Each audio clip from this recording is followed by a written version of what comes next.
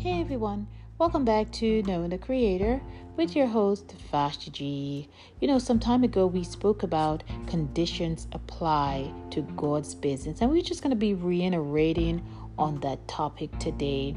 We're looking at Matthew 7 verse 12. Therefore, whatsoever he would that men should do to you, do we even so to them. This is from the law and the prophet, right? We've read about Exodus 21 verse 24. Eye for an eye, tooth for a tooth, hand for a hand, and a foot for a foot, right? And many of us have that belief today that if somebody does, take one of our eyes out, we ought to take their other eye out. Or just say someone kills your cat. You feel like, okay, all right, I should be killing that person's cat. Or maybe you don't get to kill that person's cat, but maybe the person have a dog, or the person have a grandchild that has a dog, and then you may feel like, okay, I should be killing that person's dog because the grandmother killed my cat, or whatever generations you want to label over that circumstance. But this information is from the laws and the prophets, and while Jesus didn't come to change the laws, he came to have grace to them, right? So now we're talking about mercies. We have to think of mercy and grace because that's what Jesus gave us. Jesus brought us grace when he came to earth to die for our sins. So we're not going to be eye for eye, foot for foot, right? Nose for a nose, toes for toes. We're not going to be doing that today, because if God tells us that vengeance belongs to him, right? He said, I will repay. We also did that in our previous episode.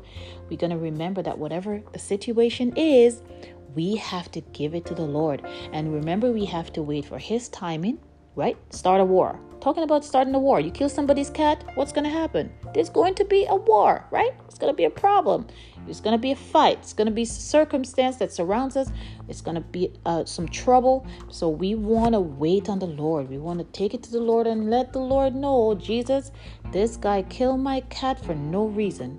And I don't know what to do, but I want to keep showing him kindness. I will tell him the truth that I believe it's wrong for him to kill my cat, but I don't think I need to take his cat's life in return. Amen. So we want to think about these things. As we grow to love the Lord, we want to remember that conditions do apply to God's business, its principles, right? Learning the kindness of Jesus while he walked on earth. When we read God's word, we don't have to do an eye for an eye, or we don't have to say whatever man do unto us, we're going to do it unto them. Because remember, Jesus wasn't alive in those times. Those were the laws. But remember that even though we're not doing away with the laws, right?